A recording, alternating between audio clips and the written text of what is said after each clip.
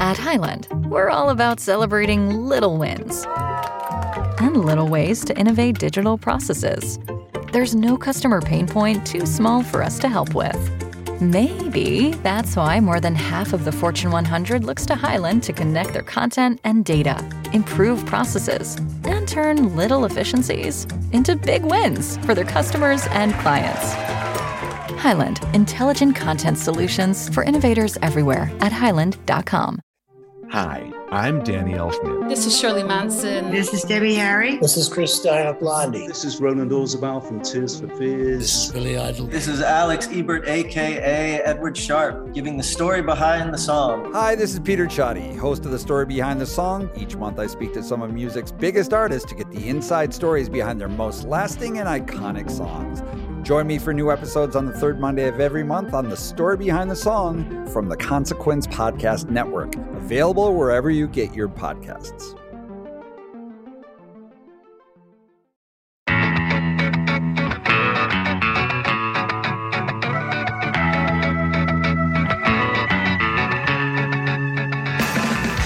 The Aquabats are an iconic band of superheroes who also happen to play music. And sometimes that music also happens to be ska.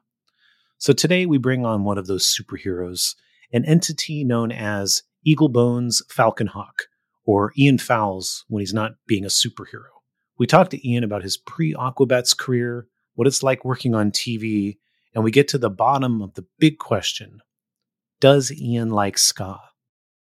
A lot of people who like the Aquabats got into them just through their records. I came at it like totally backwards. Like for me, I was never into the Aquabats until I happened to see them live doing security at Slim's. Mm-hmm.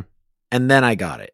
And then I was like, oh, this is actually super sick. And then it had a second life for me watching my friends' kids get into them through the Aquabats Super Show. Yeah. I saw Aquabats in like 1995.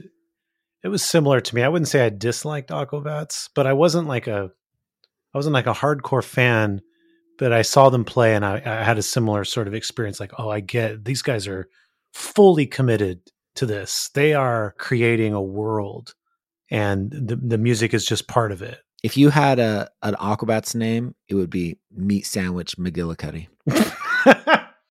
First thing I want to ask you about is something called fart sauna. Could you tell us about fart sauna? Yes, I can. Sure. It was what we almost named the band Death by Stereo. Oh. Yeah, we used to practice in our drummer Jared's parents' house, and they had kind of Jared and his dad had kind of built out in their garage this like less than 1 car garage space for us to like jam in. So they'd put up a wall in the garage there, and it was not soundproof, but kind of, took it down a few notches, And so that's where we would practice in this little narrow place in their garage. And for a while, it didn't have any air conditioning in there, and you can only imagine what it smelled like. Yeah, we've all been in practice spaces. Like right. If someone lets one go and it's 100 degrees, and it became the fart sauna. So you're just chilling in there, sweating it out. How serious were you about fart sauna being the band name? It was on the list, man. I mean, it was there. There was a list of band names, and it was on there. So, what else made it onto that list? Oh man, if I could, I'm sure Ephraim still has that list somewhere. Cat Butt was one. I mean, it's just we were teenagers. It was ridiculous names. Wow, so there could have been Cat Butt and then Cat Bite. Split 7-inch. Yeah, who knows? Yeah, the Cat Butt Cat Bite tour. Yeah. Honestly, there was a full page list of ridiculous names. Dirty Dirt and the Dirts. I don't know. There was just a bunch of that's good. Ridiculous names on there. Even Death by Stereo is not even like a great name either, but come on. I was really into like vampire movies and Lost at the Boys. time, and yeah. No, it does. Death by Stereo is a good band name, but you don't even have to know that it's a Lost Boys reference. Yeah. Yeah, it's all right, I guess. Did you choose Death by Stereo, the name? Yeah, pretty much. Yeah, I like.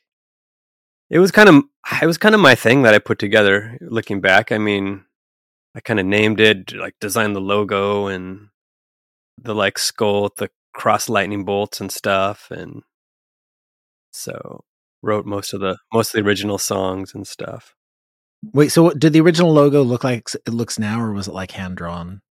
Well, I had hand drawn it, but then Paul Miner, who had computer skills at the time, which not many people did. This is like 97-ish or something. He had taken. I had the 7-inch is the from the Goonies. It was that Cyndi Lauper song from the Goonies. Mm-hmm. I had that 7-inch, and he took the skull from the dot of the eye on the Goonies.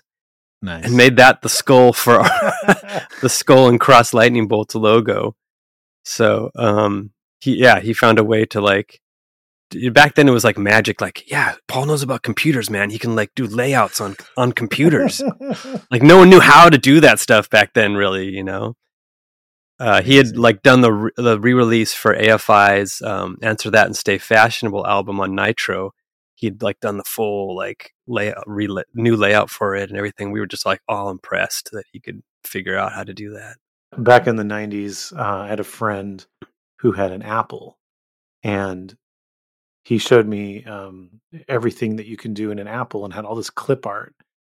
And he helped me make flyers for my band and stuff, and maybe even an album layout and stuff. And I thought it looked so cool at the time, but it's so funny now.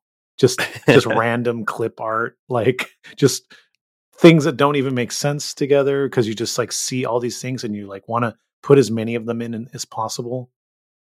Yeah. There was a definite at that time too, like overdoing of things, right? Sure. Yeah. Because now that you have access to the computers and stuff and the world of clip art and the internet and stuff, you kind of you overdo it a lot. I think when it looked kind of bad. How much of the original material did you write? Most of the songs, I mean, it was 7-inch and demo tape and a few other songs, pretty much mine that I brought in, and we'd bring it in, and everyone would kind of have their 2 cents at it too. It was kind of born out of like the ashes of 3 other bands that we had been in high school. One was called the Decons that Jared Alexander, the drummer, and I were in, and then Kleenex, Cleanx, which was a band that Paul and Jim Miner had been in, and I had been in for a minute with them as well. And then this band Clint that Ephraim sang for. So, and those 3 bands, like we just played every weekend somewhere in Orange County, Coos Cafe mainly. But yeah, Public Storage before it became Chain Reaction, Showcase Theater, and then any backyard party we could get or anything. So, did you prefer the club shows or the backyard party shows? I loved all of it. I just loved playing. Yeah, it didn't matter to me. What was your rig at that time for a guitar? I had a Les Paul and a Marshall half stack. Wow, you're coming right out the gate with fire. Yeah, kind of. I got lucky, really, because the Marshall, I'd picked up the head and the cabinet separately, really, really cheaply used. Mm-hmm. At the time, I didn't know what I had. Like the Marshall head was this 1977 JMP Master Volume 100-watt head. No, in the 90s, no one wanted the stuff from the 70s. Yeah, or even 60s, really. And so, I got that head for, I think it was like $300, which is kind of a lot, I guess. Then that thing's worth like, I think well over $2,000 now. It's this coveted head. And at the time it was cheaper than like the newer JCM 900s that kind of the new stuff that people wanted. But I was like, I'll get this cheaper one. It kind of sounds better to me too. But it had actually a big effect on how I played. I think the gear you have really shapes how you play too. How so? Well, it was a master volume, so it didn't have channel switching, right? So I had to figure out how to go between clean and dirty sounds, right? So its main thing that does really well is just that kind of heavy distortion sound. Mm-hmm. And that head I got actually had a gain mod in it, so it got more distortion than it should have had. In the 70s, someone had modded it along the way. Just sounds incredible. It sounds so good. But so I had to learn how to use my like pickup selector switch on my guitar and like turn down the neck pickup volume. So when I'd switch there, it'd be a little quieter, but also cleaner, right? My clean sound was never super duper clean, and I didn't use it all that much.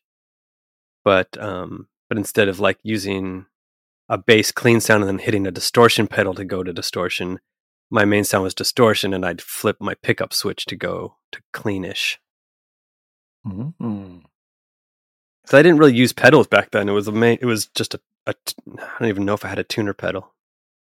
Yeah. Most people didn't. I didn't think I had any pedals. Did you just have the little Boss tuner that you'd have to? I didn't even have a Boss tuner until Just had to tune by ear. No, I had this crappy little like Radio Shack tuner I would plug into and tune before the set. You know, it was like a little battery powered Right. unit that I would plug into, and like I tune it before we went on, and then just like plug in and hope it stayed in tune. And if not, just kind of tune it by ear if I heard something that didn't sound quite in tune. So did everybody else have decent gear, or what was everybody else rocking? Yeah, because even though like we were like kind of teenagers, we had all been playing for a little while, and we wanted to like sound really pro and play with other pros and like go for it, you know? So yeah, Paul had like a Carvin bass amp rig at the time, which they were kind of like a local-ish, you know, company that he had the Carvin. And Paul and Jim Miner, they had a PA. They were like the only guys around who had a PA. So like everyone knew the Miner brothers because if you wanted to play a party, you needed to borrow their PA. yeah. They were the guys with the Carvin PA. And then Jim had a Marshall half stack as well. I think he had a Carvin half stack. Eventually a Marshall one, maybe. Mm-hmm. But you guys are just coming out the gates blazing, like no combo amps, just going straight to half stacks. Yeah, makes a big difference. Yeah. What were the other bands? During the three bands that predated Death by Stereo and the beginning of Death by Stereo. Like, who were the pure bands that you were in the scene with? Yeah, that is a good question. In the 90s, it would be like we'd play with, let's see, there'd be this band called Stymie. There was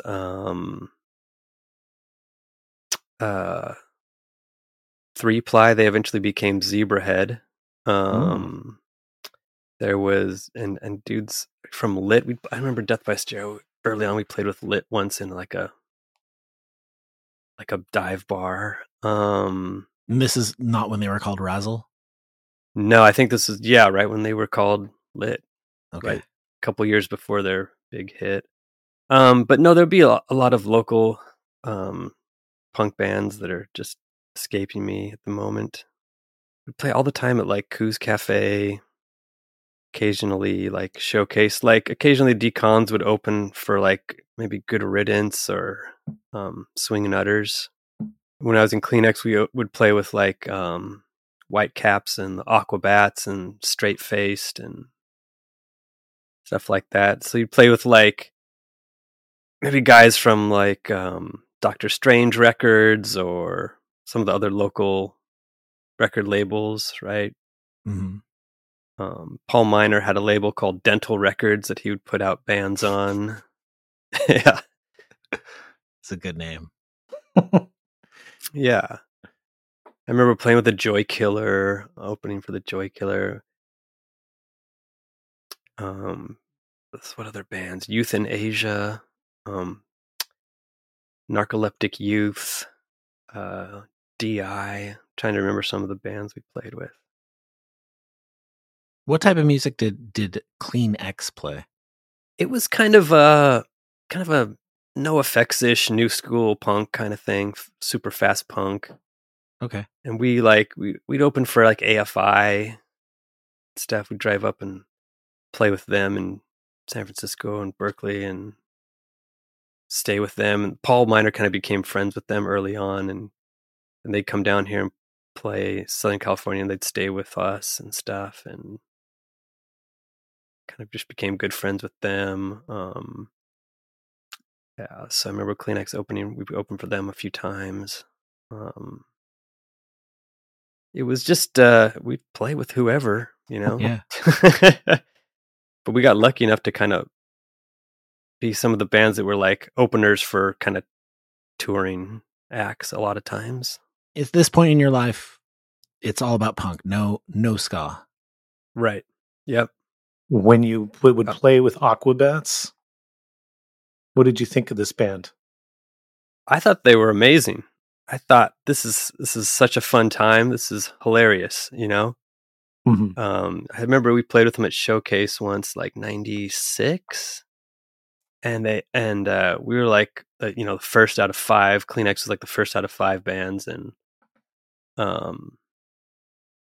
then I don't know if maybe the Aquabats were headlining. I can't remember, but next to headlining or headlining, and they had this like chicken McNugget cannon, that they brought out on stage, and like it wasn't like lobbing the nuggets into the crowd. I mean, it was like blasting them into the crowd, like a potato gun for chicken nuggets. It had some force behind it, It was going to leave some welts on some people getting hit with the chicken nuggets. Anyway, yeah, I mean, it was a blast. I thought they were super fun. And yet, we'd play with other ska bands sometimes, Homegrown or Save Ferris, something like that. Falling Sickness ever? Yes. Yeah, I remember playing with Falling Sickness, maybe at Coos once, and then out at their place in Riverside, they had this like rehearsal space where they'd have shows. Can't remember what it was called right now. But yeah, definitely played with Falling Sickness. One Eye Open. Yeah. They were good friends of Ephraim Clint and Ephraim. So those guys were awesome. So going back a little further, you Marty McFly's scene in Back to the Future was a big inspiration for you to become a guitar player, right?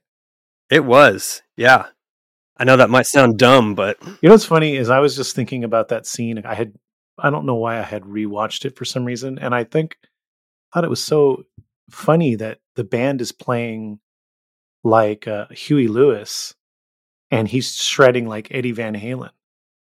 Like those things don't even match. No, that's awesome. Because every guitar player wanted to be Eddie Van Halen, right? So, no, I mean, I think you're an impressionable kid. Like I, at that point, hadn't seen too much MTV yet, and certainly didn't know like too much about the history of rock. And I'm like, well, that looks awesome what he's doing. So I hadn't seen any Jimi Hendrix films or AC/DC. You just saw you're a kid. You could see what was on the TV every now and then, and then that movie was like, wow, that looks awesome. And it's funny. I've met other guitar players now that have admitted to also that being one of the reasons they started playing. So, how old were you when you started playing? I was about 12 or 13. Okay. Probably around 91 or 92. And before you started playing, you would grab an umbrella or tennis racket and just go crazy, right? Pretending you were playing guitar. You guys have done some research. Yes. Yeah, I would just, my dad would put on some records and I would just jump off the stairs pretending I was Marty McFly. Hell yeah. Not realizing he was pretending he was Angus Young or Eddie Van Halen or whatever, right? What kind of records would your dad put on that you would play along to? The Cars, Huey Lewis for sure. Also like Zeppelin and the Doors, the Beatles. Did you have a favorite was a racket or an umbrella? What was the best item to pretend to play guitar with?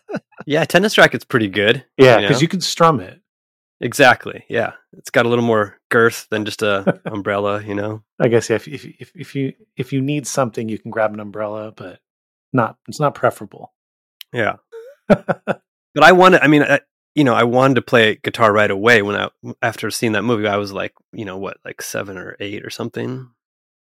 But I didn't actually start till I was about 12. My parents were like, "Oh, you're into music? Okay, well, here, learn an instrument at school," and all they have were like jazz or classical type band instruments, right? So I'm looking like, what's the most rock and roll instrument I can play? Saxophone, I guess. Huey Lewis has a saxophone, right? Or Yep. the 80s, the rock sax was big. So I was like, okay, I want to play saxophone. Like, then the school's like, well, you can't just play saxophone. You have to play clarinet first. I was like, okay, fine, whatever. So I played the clarinet, and I didn't do so hot at that. So I'm like, all right, what about a stringed instrument? That's closer to guitar. What about the stand-up bass? They're like, no, you have to play cello first before you play the stand-up bass. I was like, fine, I'll play the cello. And that only lasted a few months as well. So, and then eventually, I guess I just pestered my parents enough, and my grandma bought me like a $50, classical acoustic guitar, and it was all over. When did you discover punk rock? That is not right away, because I didn't really feel like punk rock. You had to kind of have someone show it to you, because it wasn't really on MTV. It wasn't. I didn't have any older siblings or anything. When I first started playing guitar, I was all about metal, pretty much. That was big at the time. Grunge also too. There was a ton of like guitar music that was really big around the time I started playing guitar. I was just thinking about that the other day. You had albums like Nirvana's Nevermind and Smashing Pumpkins, Siamese Dream, and then Guns N' Roses, Use Your Illusions, and the Metallica's Black Album. There's tons of huge guitar albums right around the time I started playing. But like the punk thing, I didn't really know about right until high school.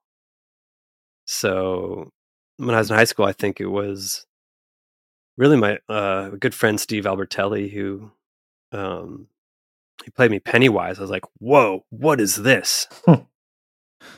This is awesome. It's like way heavier and way faster. And he's like, yeah, let me show you some other stuff. So it was probably him. And after that, I started doing my own research too, So I would just go and buy tapes of whatever albums I could find that looked cool, Yeah. And I bought a Ramones tape that I was like, I'd never heard them, but it looked really cool. And I'd seen the shirts. I'm like, wow, the shirts look really cool. I'm going to take a chance. And it was Ramones Mania, kind of the best of. And I was hooked. I loved it so much. What led you to shows? Were you cued into where the shows were happening by friends? Yeah, it was probably like older friends who could drive, could take me with them. Some similar friends. Some of my first shows were at the Showcase Theater in Corona, and then like the Ice House in Fullerton, like Guttermouth and Face to Face. I remember being one of my first shows at the Ice House in Fullerton, and I think I went with Paul and Jim Miner, and it was like, I'm like, wow, I love this even more now. Because I was pushed my way to the front. I'm like a pretty scrawny, like 14-year-old or so, just getting like, demolished the whole time with stage divers and just getting destroyed and punished by the crowd and just loving every second of it. Yeah. Getting spit all over me during Guttermouth set and everything. I don't know. I just loved it. The chaos, the energy, Yeah, it's something about hearing the way the drums and guitars and stuff sound in that club environment when all you've heard before was this music on your tapes. Yeah, for sure. It's so loud. It's just knocks you over, I loved it. So back to Death by Stereo. you're a key part of starting this band and writing a lot of the original music and designing the logo and coming up with the band name, but you're not in the band for very long, right? No, no, not really. Yeah, it was maybe 2 years max, maybe. Is the reason you left the band to go on your Mormon mission? That's right. Yep. Wow. And where did you end up going on a mission? I went to Columbus, Ohio. All the places in the world you could have gone on a mission to. Right. I had friends heading out to like Japan and South America and Russia and all these places. It's like Ohio. I'm like, all right, let's go. But I mean, when I got there, it felt like a different world to me. Sure. It felt like it's almost a different country to me. I had never, I've been a few places, but it was very, very different. On your mission, how good were you about not listening to secular music? I didn't really. The only thing I did listen to is when Death by Stereo put out that first full length. Jared sent me a copy of it, and I listened to that because I wanted to hear it, how it turned out. Yeah. Because a lot of those were my songs, kind of, Sure. So Yeah. What percentage of that record were your songs? I'd say probably 75% at least, around there. Wow. It's got to be a weird feeling. Yeah, it was very weird, man. It was actually, and at the time, like, kind of a very hard decision to make. When you're like so wrapped up in like that, the band thing was like everything to me. That's all I wanted to do, and so focused, and all my energy went into it, and then to like walk away from that, and then even weirder to come back like a couple years later and like, the band you started is now like signed to Epitaph and headlining the Glass House or something for like 1,000 people, and you left and we were playing like parties or like Chain Reaction for a couple hundred people maybe. Yeah. So it was and it like in a blink of an eye. I didn't see anything in between, right? I just leave when it's this thing. I come back and it's this thing. It's like, whoa, this is bizarre. Right. Well, and for those who don't know, a mission is 2 years. Right.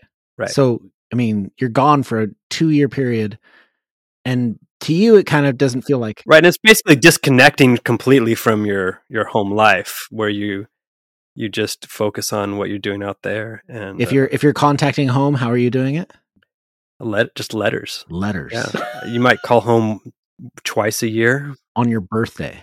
Yeah, maybe like Christmas. Yeah, Mother's Day, maybe. So yeah, so you're kind of in a bubble, almost, from anything of your former life or the outside world in general. Yeah. Okay, quick sidebar. Yeah. Really quick. Have you seen the Book of Mormon musical? I have not. Dude, it's so good. I would. I just. I don't want to pay like $200 to see it for or sure. whatever. Yeah, I got the cheap seats. It was like slightly obstructed view for like $80. Yeah, it was rad though. Oh, I guess it's probably on. There's probably a video version I could see of it now. Yeah, they got so many like just little set dressing things. They got so right. It really made me happy. And Adam, so tell us about your mission. How did that go? I didn't go on one. My brother did. I went the other route. I joined a band, and my band didn't get signed to Epitaph. I mean, I guess it did kind of feel kind of cool that like songs I wrote helped them get signed to Epitaph. Heck yeah, that's awesome. It doesn't get kind of better than that, at least for me. Yeah, is all the bands I grew up listening to, Rancid and Pennywise and NoFX and all that, Bad Religion, of course, and all that stuff. Like, so I felt kind of good. Like, hey, maybe little of my songs might have helped them get signed to that. Definitely. Do you think that if you had stayed in the band and the same thing happened, signed to Epitaph, do you think that you would have just stayed in that band indefinitely? Wow, that's a great question. Maybe. Mm-hmm. Maybe. I don't know. I mean, because when you're that age, I mean, getting signed to Epitaph and drawing 1,000 people kind of seems like as far as you're thinking. You're not thinking about playing arenas or anything. Yeah, no. Yeah, I mean, I might have. Yeah, I don't know. It's hard to say. Well, because basically, I think like all of the original members left eventually, except for Ephraim, right? Sure. So, so I don't know. Maybe it's like, isn't there that analogy of like, in ancient Greece, it's like this boat, right? That it goes out on the sea and then it starts breaking, so they start replacing the planks, and then they need to replace the mast, and then they replace the wheel. And at what point is it still that same ship if all the parts have been replaced? So yeah, I don't know. But here's the thing: is that we're all still like really good friends, all the original members. And about 10 years ago, we wrote a whole nother album, basically. Really? That we still haven't released because we just haven't finished it completely. It's like probably 75% done. Just need to finish a few tracks and some vocals, and it's done. And so we're like, this is rad. It's all the original members. It sounds like basically part 2 to that first album. And then we're like, what do we call ourselves if we release it? Because there's still a Death by Stereo that's not us out there. Mm-hmm. So we're brainstorming on that, but I mean, I hope it eventually gets out. It's really good. I have a suggestion. Fart sauna. It's on the table. It is actually on the table, as is the real Death by Stereo. The real Death by Stereo. Like the real Ghostbusters. Did you ever see guys ever? Yeah. Cut to 2006 is when you join Aquabats. Yeah. What I know your mission is from like, I assume about 98 to 2000. Yeah. What's happening from like 2000 to 2006? Are you playing music at this point? Yeah, I was like, I was getting my bachelor's degree at the time, and at Cal State Fullerton, and I'm like playing with some friends from high school in like an 80s cover band called the Electric Youth, which was super fun. And coincidentally, like members from that band went on to be in a band called the Cold War Kids, which is like a pretty big indie Coachella darlings, kind of band. And a couple other guys were in a band called Atreyu, which is like a big like metal core band. So yeah, I was kind of like part-timing it on the music thing until and I was actually booking the bands that would play at Cal State Fullerton. And so I would book bands, and I was trying to book this band I really like called Sensefield on Revelation Records. And I finally got in touch with them, and they're like, oh, well, we're recording an album right now. We're not really playing any shows. But thanks for reaching out or something. Their drummer reached out to me after I'd been emailing. I'm like, okay, that's cool, man. By the way, if you know anyone looking for a guitar player, I've been in these bands, and let me know if you know anyone needs a guitar player or something. And I put that at the end of the email. I have no idea why. Pretty unprofessional, I think, looking back. But anyway, he like hits me back a few months later, like, hey, how good are you? Well, I can send you like a video of me playing with this cover band or something. Like, okay, cool. And they're like, yeah, you want to be a touring guitar player for Sensefield? I'm like, yes. It's this band I loved, and they kind of hired me like sight unseen, which kind of blows my mind a little. But yeah, that was the first time I really like went on tour was with them. That's like 2003 or so. Yeah, 2003. And then that just like solidified what I had always known that I would love, playing in a band on the road. So I did that tour, and I'm like, this is all I want to do for the rest of my life. But that only lasts about a year or less, and then they break up. And then John Bunch, the singer of that band, starts singing for this band Further Seems Forever from Florida. Mm-hmm. And he calls me up like, hey, we need a touring bass player. You want to come do it? I was like, sure, why not? I'll play bass if it means I get to tour. Sounds awesome. And then I get there, and like there's a shuffle, and then now I'm playing guitar for Further Seems Forever, and I do a year like touring with them, and then they break up. Oh man, I just seem to happen in with these bands that just break up, and guess I'll go back to school, and so I go back to school to get my master's, and right as I do that, Aquabats call me. So I kind of kept doing both. But yeah, so between Mission and Aquabats, there was just kind of playing in some fun local cover band, and then some real touring. Yeah. Well, it's funny because I was like the old guy touring at that point. I mean, I was only like 24, I think, when I started playing with Sensefield, but all my friends had already, that time been touring for like 5 or 6 years, Yeah. Because everyone around me, I don't know what it was, man. Just I guess where we lived, everyone around me was in like professional touring bands, like all my friends. Sure. Well, I mean, you at 18, went on your mission, and everybody else at 18 went on tour. Exactly. Right. Yeah. So they're going to end up, being a couple of years ahead on that. Yeah. Had you been keeping up with Aquabats? Were you friends with them? I'm curious about that part of it. Why you were the person they called? I'm still kind of curious about that. Actually, myself. No, for real, because I didn't know any of the guys. Really? You weren't friends with them? No, I had, seen them play back in the 90s, and then I remember seeing them another time at one of the Vandals Christmas shows, maybe like 2000 or 2001, with Assorted Jelly Beans and the Ataris. And then I think what it was is that there were people I knew that knew them, and when they started asking around, like, "Hey, anyone know a guitar player?" They said, "Hey, I know this guy Ian. You should call maybe." That's I think maybe how it happened. Did you have to audition, or were you just in the band? Yeah. So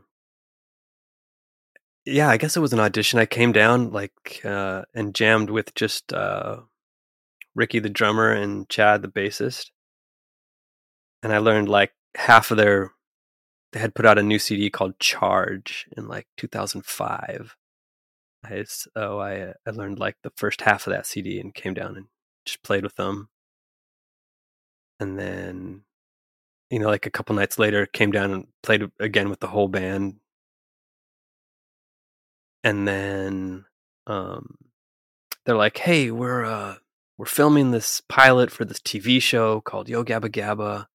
Come down to the set where we're filming this pilot in Long Beach." And I'm like, "Okay." And then that's when they're like, "Yeah, we want you to be in the band, like full-time member." All right, let's do it. The Aquabats tour with Rancid on one of the first tours you did? We did, yeah, like maybe the first year I was in the band. Yeah. We did like a short stint with them for a couple weeks. It was awesome. I love Rancid. They're one of my favorite all-time bands. So what was that like, going from, being a fan of them as a younger kid to touring with them? I mean, it was amazing. I'm just, sitting on the side of the stage every night watching the whole set, just taking videos and stuff, and just like, I don't know, loving it. It was like the last tour they did with Brett Reed, the original drummer. Mm-hmm. Yeah, it was super cool. No, I was brushing up on my Aquabats history, and as I understand it, the Aquabats had kind of suffered a little bit of a lull in the 2000s after sort of the 90s ska boom, and then they kind of went a different direction musically. But by maybe about 2004, 2005, they were picking back up because they had stopped touring, and then they started touring pretty hard, and then their guitarist quit because he couldn't tour like that anymore, which is then you come into the picture. What was the state of the Aquabats as you can remember when you joined? I think all that you said was pretty correct. It's like a kind of a rebuilding era, maybe. Yeah. A little bit. So yeah, we did a lot of touring, and I think that that album Charged just kind of reinvigorated them. That was like 2005, kind of like a comeback album almost, you know. And there was like kind of renewed interest in the band. It had been, yeah, like you said, like almost a decade since like the ska boom in the 90s, right? Yeah. So it come back around a little bit, I think. Interesting. So I'm curious too what your experience like was being an Aquabat. Specifically, I want to know what your experiences were like with the fans, because this is a pretty passionate fan base from what I can tell. Absolutely. Yeah. Crowds, people come dressed in sometimes sort of generic Aquabats gear, sometimes very specific, with very specific references in them. Yeah. Yes, all of that is true. It's a very, very intense fan base, I think. Yeah. And I'd never seen anything like it at the time. Mm-hmm. It's pretty amazing, actually. And I think there's almost like a type of person who's drawn to the Aquabats, like almost like the comic book collector kind of vibe or mentality too, of like they want to collect all the costumes and all the action figures or whatever kind of thing, you know? Yeah. But they go hard, they go all in, you know? It's pretty awesome though. Do audience members ever come dressed as you to shows? I don't know if it's like me specifically necessarily, but yeah, as dressed as Aquabats, yes. Yeah. How many different iterations are there of the Aquabats uniform? Or do you even know? Well, I know in the early years they would switch it up every night. Mm-hmm. They had so many different. So the tops are like a surfing rash guard, right? Yeah. And one of the guys who was in the band, Boyd, their trumpet player, his brother owned a wetsuit company, so he had access to all the different colors of rash guards there were, right? So they had I guess just suitcases full of them, and it's like, okay, tonight's yellow, tonight's pink, tonight's American flag. Tonight, they would switch it off, and with different board shorts and rash guards every night, sometimes on tour. But it seems like the big ones are kind of like every album cover, there'd be like a different color rash guard. Mm-hmm. The first ones were like these hooded green ones, like neon green hooded ones, and then the Fury of the Aquabats, they're kind of big one that was like black rash guards. And then the next album was yellow, I think. Someone's gonna like hate me if I don't know this. I think it's yellow. That's the Floating Eye of Death record, right? And then Charge were the blue ones. I think the blue ones kind of became the standard ones, right? Basically. I think that's the most recognizable, right? One. And even the first album I was on was called High Five Soup, and we were wearing purple on that one. And we wore the purple ones maybe for a tour or two after that came out. But the purple ones became our like stealth mode ones from our TV show. Mm. How many sets of uniforms do you guys take on tour? Like to change out. So I mean, I'm guessing they're getting sweaty and stinky. Yeah. Oh yeah. Like a lot. like a like a giant trash bag full of them. I mean, I don't sweat as much as some people, so I can maybe get 2 nights out of one sometimes, depending on how sweaty the club or the show is. But we'll wash them as we go. Like, some venues have washing machines and stuff. So who sweats the most? Wow, that's a good question. I'm always just going to probably say the drummer. That's a safe answer. Of any band. Yeah. How hot are those outfits? Extremely. Yeah, it was weird getting used to the heat, because the neoprene helmets just lock in the heat. Yeah. And then the skin tight rash guards don't help either. But it's especially at first, it was the loss of peripheral vision with the masks Mm-hmm. that was the craziest part. Because I had never practiced before I played my first show with them. I never, put on the gear to practice in the gear. So my first show, I think it was at the Glass House, and I was like, whoa, okay, I got to be really careful because I can't see anything out of the sides of my mask. And the Aquabats are a pretty active band on stage too. Yeah. So you got to kind of use your spidey sense to see who's around you, feel who's around you. Have you ever had any catastrophic biffs on stage? Knock on wood, not really catastrophic. Minor? Yeah. Occasional bump, But when we got the TV show, we kind of made more, cut out the eyes in the masks so we could see a little better, and so that people could see our faces a little better on camera. And so those newer masks are way better. Nice. Yeah. I want to ask a little bit about people that have joined you on stage, famous people that have joined the Aquabats on stage. Okay, sure. I know Weird Al has joined you on stage before, right? Yes, that was really cool. Jack Black? I don't think Jack Black has been on stage with us. Okay, I know he's done Yo Gabba Gabba and stuff, and I've seen pictures of him in the outfit, so he hasn't joined you on stage. He did a thing for our Kickstarter. He filmed a video for our Kickstarter. Yeah, he was in the costume, but he hasn't been on stage with us that I know of. Anyone else has joined you on stage? Yeah, a couple times in Boston, we've had Greg Hawkes, the keyboard player of the Cars, come out with us. Oh yeah, play with us. Yeah, one time he came out and we played "Just What I Needed," which is my favorite song of all time. I mean, it's a great song. And he brought the keyboard that he used on the record. Oh man, He brought it to the club and played that part on that keyboard. It was one of the coolest things that's ever happened to me on stage. Play a Car song with the keyboard player of the Cars. He's really cool. He ever since I joined the band, he was always at our shows in Boston just to hang out and see us. He was like a fan. And his kids were fans too and stuff. So it was really cool. Did you get him in the rash guard?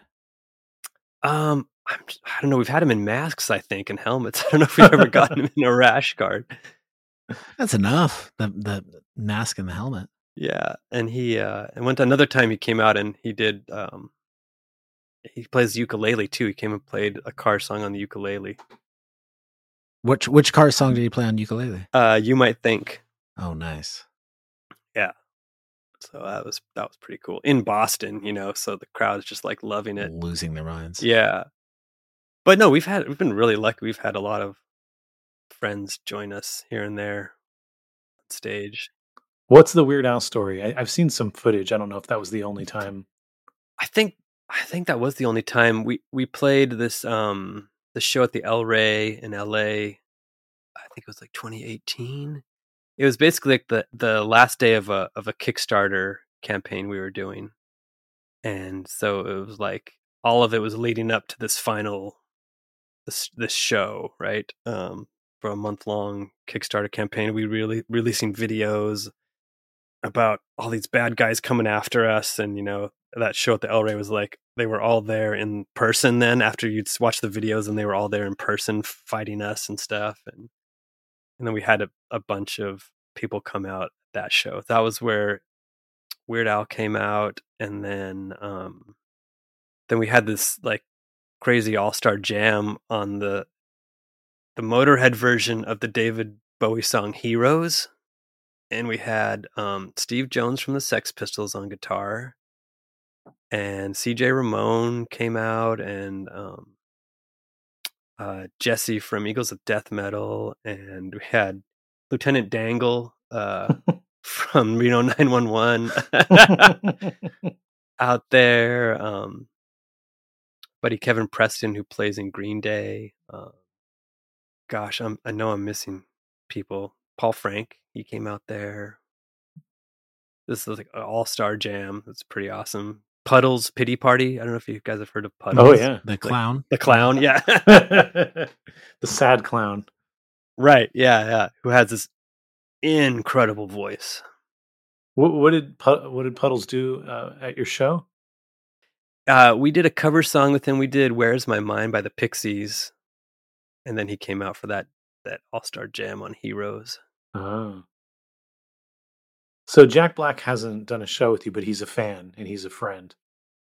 Yeah, he definitely knows of us, and he's like when we were doing Yo Gabba Gabba season 2, he approached us like, "Hey, can I be on your show? My kids like it." We're like, "Of course." And so he thought he was just going to be a guest, and we ended up building a whole episode around him. And it was actually super cool because he didn't ask for like that much money. He drove himself, like things that like other guests who've been on there didn't do. It was really cool.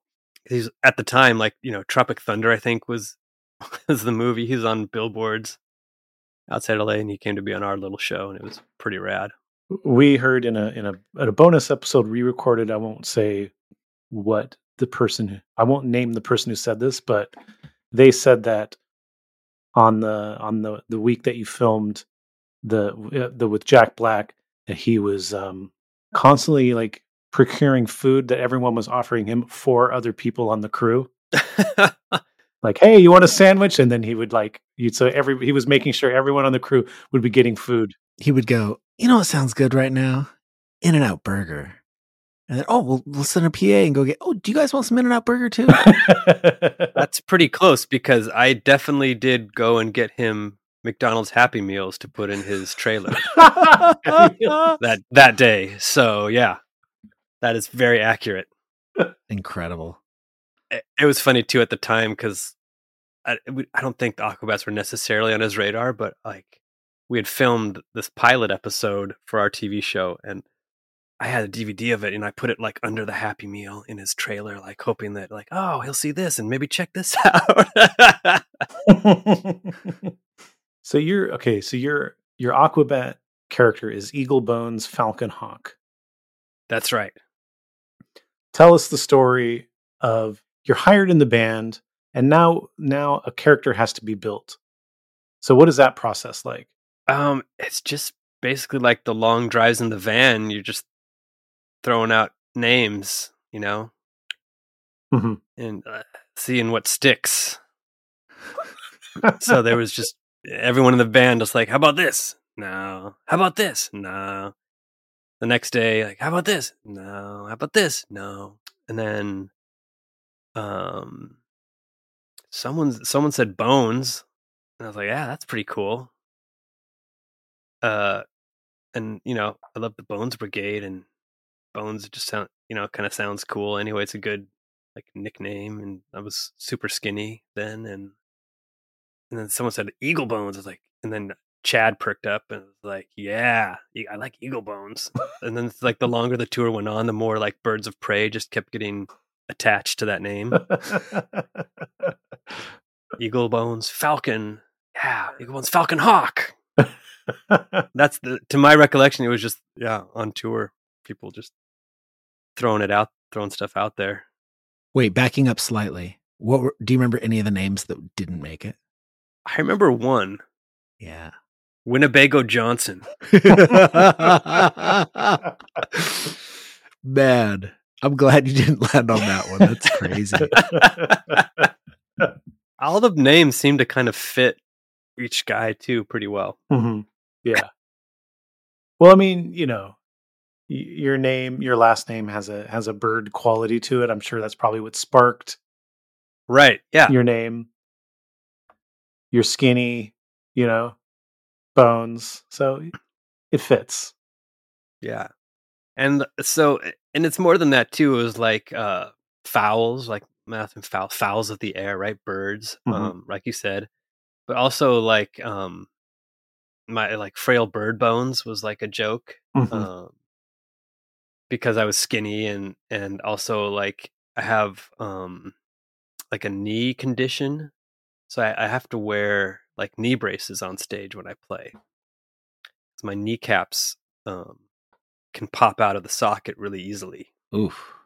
And it was just like a thing I was born with. My bones of my legs were bent, and so whenever I do anything active, I have to be super careful and like wear knee braces to stabilize them. So it just looks like, you know, who's the gimp on stage, you know, who has these weak bones. So it was like a thing, like, yeah, he's weak physically, but you know, spiritually he's a master or something, you know.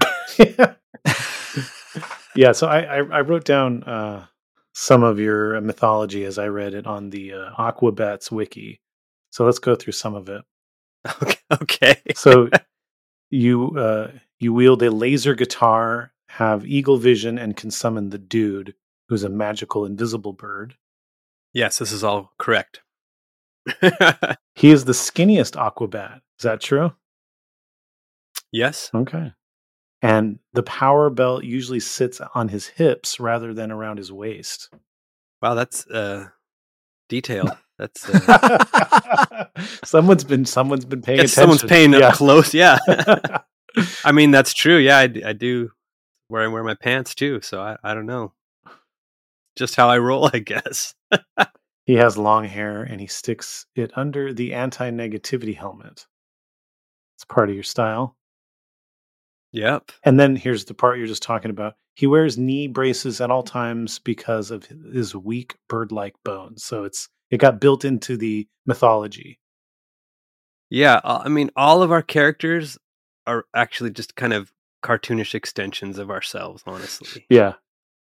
It really is. Like Ricky Fitness, he's the fittest guy in the band, you know? And the sweatiest. Well, that's a given if you're playing drums, I think. Yeah. Yeah. Yeah. Crash McLarson was like, you know, the gentle giant kind of, you know, character of the Aquabats. So I don't know. There's a lot of it that like they're just kind of exaggerations of who we are a little bit. Sure. But also it also kind of fit into like archetypes and stuff too. So it says here that you usually sit at the back of the battle ram, but you're quick to weigh in and give opinions on important matters. Yeah, There's the battle tram. The battle actually. tram. Yeah. Sorry. It's all right. It's all right. There are many times where he's taken on a leadership role when the commander was unable to take control. This can sometimes lead to friction between the two, but they usually are able to work it out. Wow, this is excruciatingly detailed. I mean, yeah, it's you know, it's the classic struggle. Yeah. Lead guitar player and lead singer, right? Mm-hmm. Yeah. Plant and Page, you know, or Mick and Keith, you know. I think that's just how it goes in rock and roll. Yeah, that's how it goes in rock and roll. Eagle Bones could be a bit of a show-off and a hothead. And before his run-ins with his brother Eagle Claw, was very egotistical about his position in the band and his abilities on the guitar. Yeah. So that's like tapping straight into the like the TV show episodes. Yeah, so Eagle Claw was played by John Heder, right, from Napoleon Dynamite?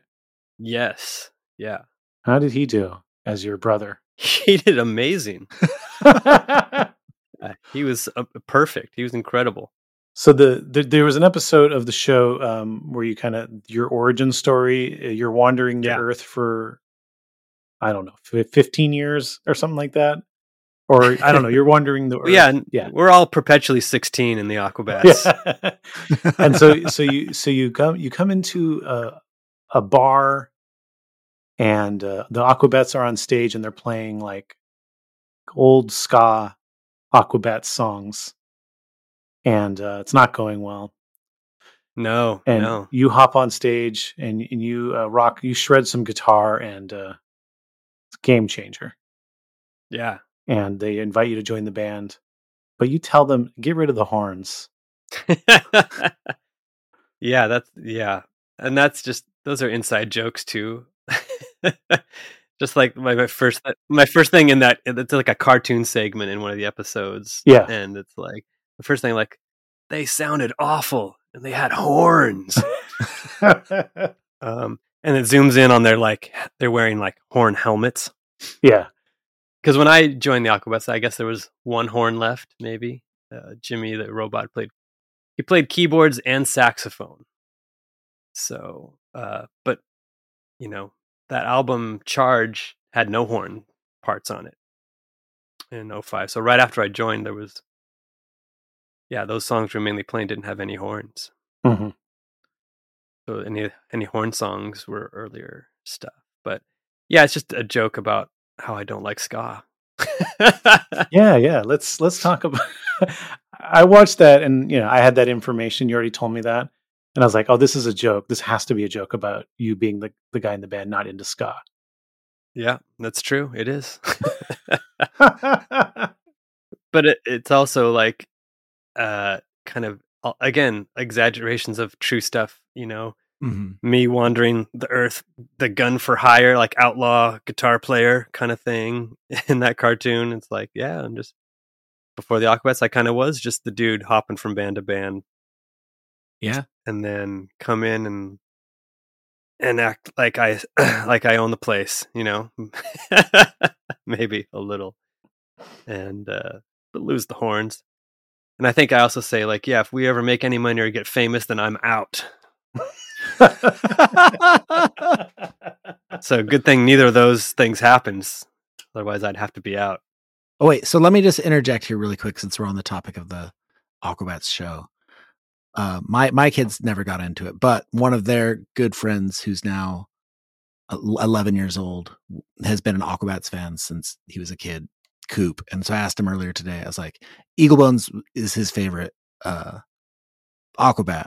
And so I asked him, like, what question do you want me to ask? And so he wanted to know, what is your favorite episode of the show? My favorite episode, I think, is The Floating Eye of Death from season 1. Okay. What happens in that episode? We play a show, we're on a drive to the next town, and we stop at like a truck stop for the night. And then Crash goes in, or we read Crash a bedtime story, right? And accidentally summon the floating eye of death by saying his name backwards 3 times. Crash goes out to get some snacks in the middle of the night, and it appears and starts turning people into zombies with its stare. And then it's us trying to save the cashier of the gas station and defeat the floating eye of death. Mm-hmm. And it was just a super fun one to film, as well as I think just a super fun episode. Yeah. Were any of the episodes a pain to film?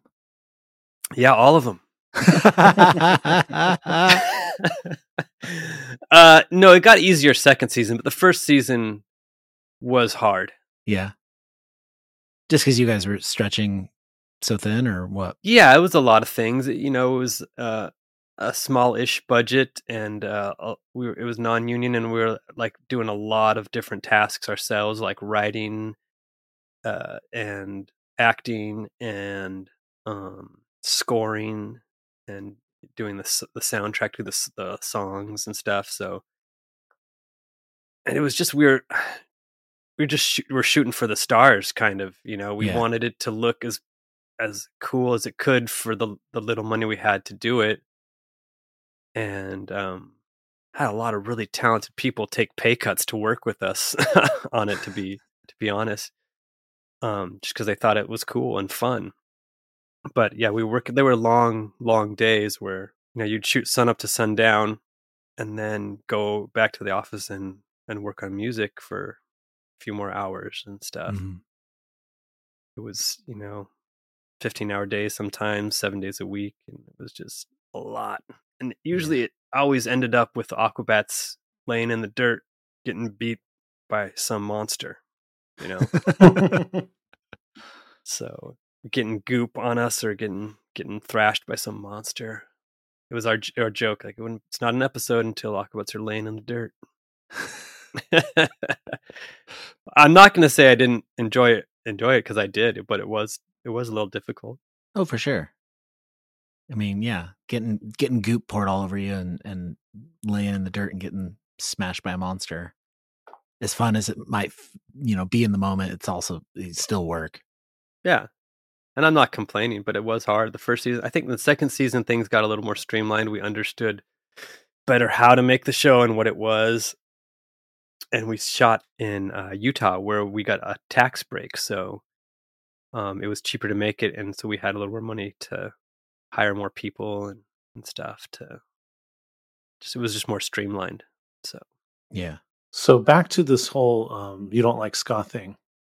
okay, let's do it. When I invited you on the show, you warned me. That's the part I think is funny. You had to warn me.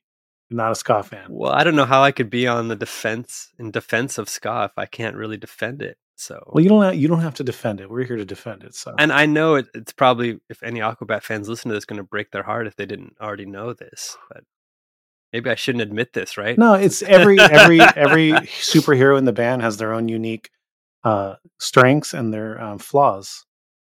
Yeah. So my flaw is not liking ska. It might be my flaw. Yeah.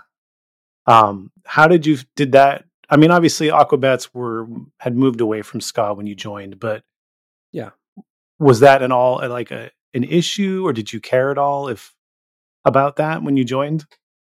No, because I had heard that new album. I'm like, oh wow, this is pretty cool. This is kind of like Devo or Boingo. There's way more keyboards and the guitar featured like way more prominently in that record. And like, I could do this. This is fun. So you're not so good at the upbeats? No, I can play them. Yeah, I can play them just fine. Just because I don't like it doesn't mean I can't play it. I think I can play it okay. That might be for you guys to judge. What do you remember not liking about ska? Well,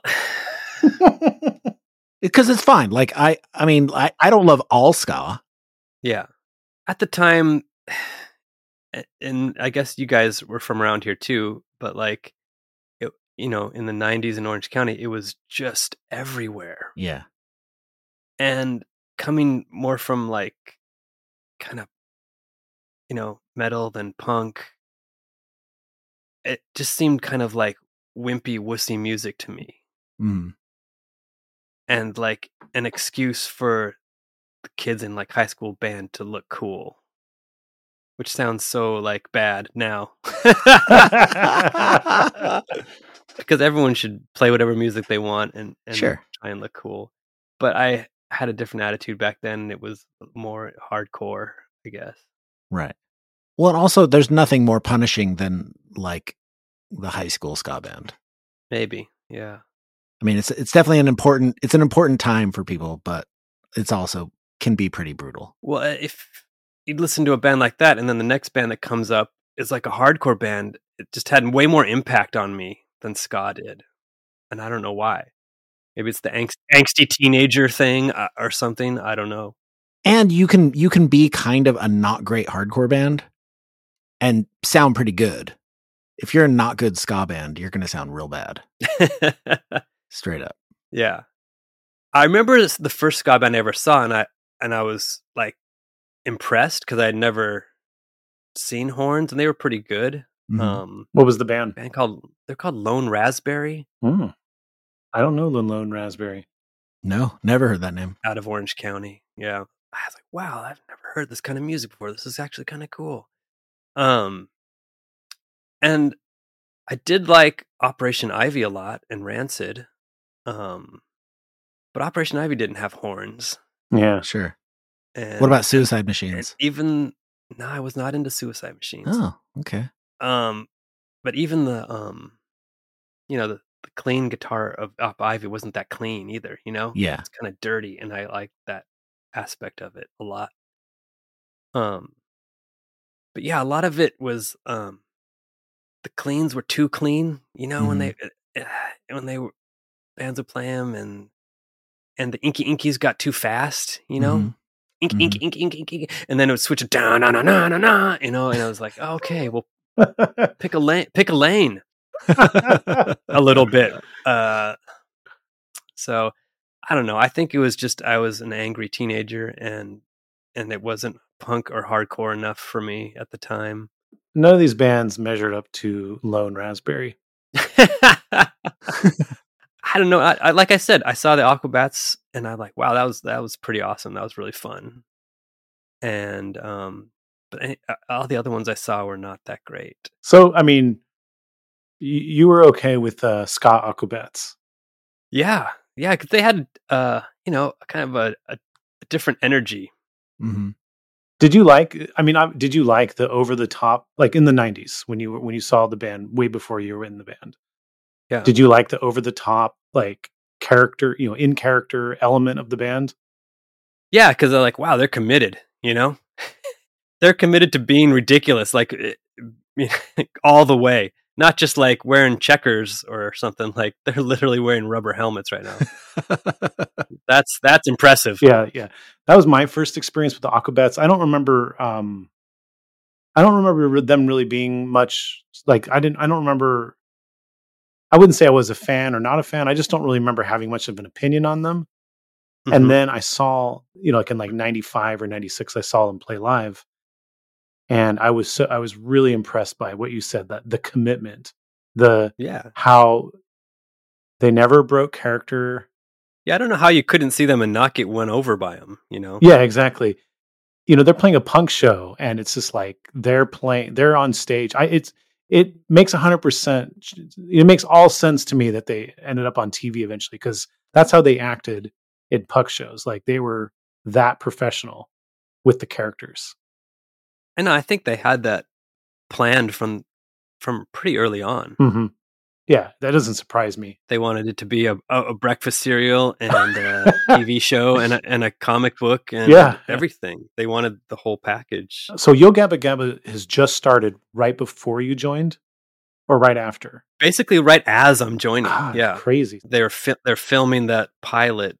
The original pilot they just put on YouTube, but then they got money to film like a legit pilot, with Biz Markie and who else? Elijah Wood and that's the pilot that looks good that gets them picked up by Nickelodeon. What's your involvement with the Yo Gabba Gabba? On season 1 I was just like a guest a few times, but on season 2 I actually worked on the production staff. Doing what? I was an office PA, production assistant, and I was a runner, driving all over LA, picking up gear and stuff. And I would do stuff on set, like whatever needed to be done, kind of thing. And then I'd also play guitar in some of the songs. I didn't really write any songs for Yo Gabba. And then, seasons 3 and 4, I would work on it sporadically, but season 2 is the only one I worked on the whole thing. I see. And then the Aquabats Super Show, which we discussed already. You're a main character in the show because it's about the band, and you're part of the band. Had you ever imagined yourself being a character in a TV show? No, not necessarily. No. I had taken like a theater class in high school and thought it was pretty cool. And I like that could be fun one day. So it's not like I was against it or anything, but I definitely didn't pursue acting at all. Mm-hmm. I just wanted to play guitar. Yeah. That's interesting. I mean, like you were saying, like the Christian and the founders of the band had envisioned this for themselves when they were young. Right. And they had shot a few pilots like before. And I've seen footage of Christian as a kid acting and other stuff. So, I mean, obviously, but you end up in this TV show and it's not part of your vision for yourself as a kid. No, but I'll roll with it, Yeah. I mean, who wouldn't? Yeah. If it allows me to play more guitar, my whole thing is I just want to play guitar as much as possible all day, every day. Yeah. Since I picked up the guitar, that's all I ever wanted to do, and anything that can help me do that more, I will do it, kind of thing. I saw a post that the Aquabats made around 2014, and it's of you and you got a mustache, and fans are not digging it.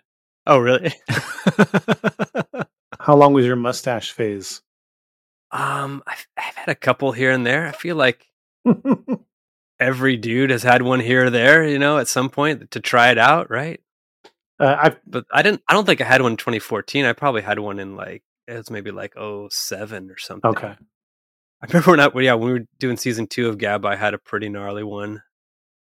That then I think Christian nicknamed the Bone Stash or something.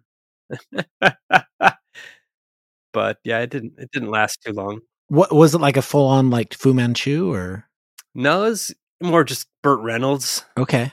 Yeah, just the main stash under the nose. Just a cop mustache. Yeah. Cop mustache. Yeah. It sucks because, well, I don't know if it sucks, but I can't really grow hair on my cheeks. I can't do the beard. I've tried. I just can't do a beard. So your options are clean shaven or mustache. Well, I can do the full, like mustache, chin, full goatee thing comes in a few days. Okay. Kind of thing, but but my cheeks nothing. So yeah, I don't know, just experiments in facial hair that most people go through. I didn't really think about how it would affect our fans. I probably didn't play that many shows with it, honestly. Maybe a couple. And then I read another thing. You have socks on your tour rider. Oh yeah. That's I think a genius idea. That's a clutch move. No, I swear. I think Link 80 did the same thing for a second. Like, it makes sense. Wait, so you were in Link 80, yeah? Yeah. From when to when? 1998 till the end. I saw Link 80 at Gilman Street once in 96. Yeah, I might have been in the audience. Oh, okay, cool. I loved Link 80 then. I just wasn't in the band. Rad. Is that the only thing that you request on your rider? Our rider has really thinned out over time. Just because people don't really know this, but the money just comes out of your own pocket. It's not. Yeah. It comes out of the money you get paid for the show, really. So it's an illusion. Like, oh, look at all this free food we get. It's not free. You're paying for it. Someone just went and shopped for it for you. Right. And so we saw a lot of it getting wasted. So we've slimmed it down quite a bit. It's basically just waters and maybe some sandwich stuff here and there. Yeah, all that food backstage doesn't matter if nobody is actually eating it. Well, and there's usually it's more than bands can eat a night. Mm-hmm. And maybe, I guess, if you're hosting people in your dressing room and they're eating it too, but we said forget about that. They can buy stuff if they're hungry. Yeah. So we just kind of slimmed it down and, just a few basic things and maybe not even every day, Mm-hmm. Just lots of waters, occasionally some Cokes, some sandwich stuff. Usually if we're on tour now, if we have a tour bus, we'll get enough stuff the first couple days to stock it out. And then when we run low, we'll just have the runner go do another shop or something. But yeah, our riders are not grandiose events anymore. But the socks are cool. The socks are nice. So socks are still on the rider then? Yeah, but I think technically they're still in there, but we usually just say, no, we're just good with some water and PB&J. How important is changing your socks on tour? Oh, that's pretty clutch, It's it's like the movie Forrest Gump, It's like Vietnam. Yeah. No, it just feels nice, a fresh pair of socks. Yeah. Pants can go a couple days, but socks and underwear, you gotta be changing those. Well, and pants can go more days for us because we have dedicated stage clothes, right? So yeah. Yeah, you guys aren't even wearing them on stage. Yeah. Tell us a little bit about you got lost backstage once in Delaware. Oh man. Yeah, that was a full-on Spinal Tap moment. Yeah, like a straight up Hello Cleveland moment. Yeah, that was was that Delaware? Yeah, it was at an indoor amusement park type place. Oh yeah, I thought that was before the Aquabats. I think. Okay. I think that was in a different band. Yeah, I can't remember. Big Kahunas, was that what it was called? it was this wild place that just like wrapped around forever. And there's, between the backstage and the stage, like a quarter mile. No, it wasn't that much, but it was huge, a few hundred yards, like, and through like turning corridors and passageways, and I think multiple buildings, if I remember right. And at some point, like, you lost where the signs were, towards the stage. And yeah, it was one of my worst Spinal Tap moments. Someone had to come find me. So what was this place? I think it was called Big Kahuna's. It was like, in Delaware, it gets super freezing cold in the winter. So they had this full indoor amusement park where it had like a venue and an arcade, and like, I feel like there was mini golf maybe even in there. I'm trying to remember. It's been quite a long time. Was it like a show, or were you like entertainment for kids? No, it was a tour stop when I was playing for Further Seems Forever. Yeah. Oh. It was actually pretty fun because, like, normally there's not much to do, but after sound check, you can go play in the arcades and hang out. Yeah. Get some food. It was cool. Do some mini golf. It's scary after you've been in a band a long time and how much, like, Spinal Tap is just right. It's just dead on. Oh, absolutely. Too true. It's sad sometimes to watch it. There's the fine line between clever and stupid. You said it was your most Spinal Tap moment. Do you have any other Spinal Tap moments? I mean, yeah, look at us. We're in the Aquabats. Like, it's ridiculous.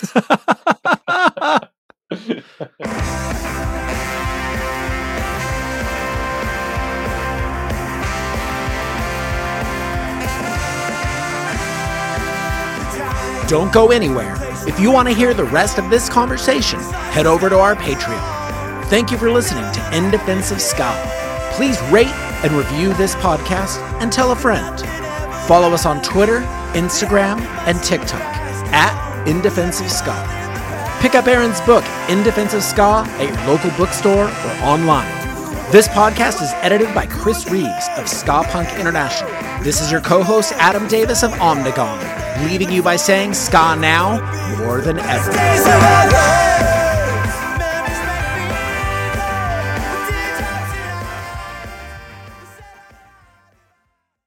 What's so special about Hero Bread's soft, fluffy, and delicious breads, buns, and tortillas? These ultra-low net-carb baked goods contain zero sugar, fewer calories, and more protein than the leading brands, and are high in fiber to support gut health. Shop now at hero.co. Hey everybody, it's Barry from the What Podcast. Hey, it's Russ. Hey, it's Brian, and we are giving away 2 tickets to Bonnaroo 2024. These are GA+, and they include camping. Russ, how do people get qualified? We want to hear your top artists to play on the Bonnaroo 2024 lineup. Call 423-667-7877 and tell us who we should check out. It's the What Podcast. Thanks.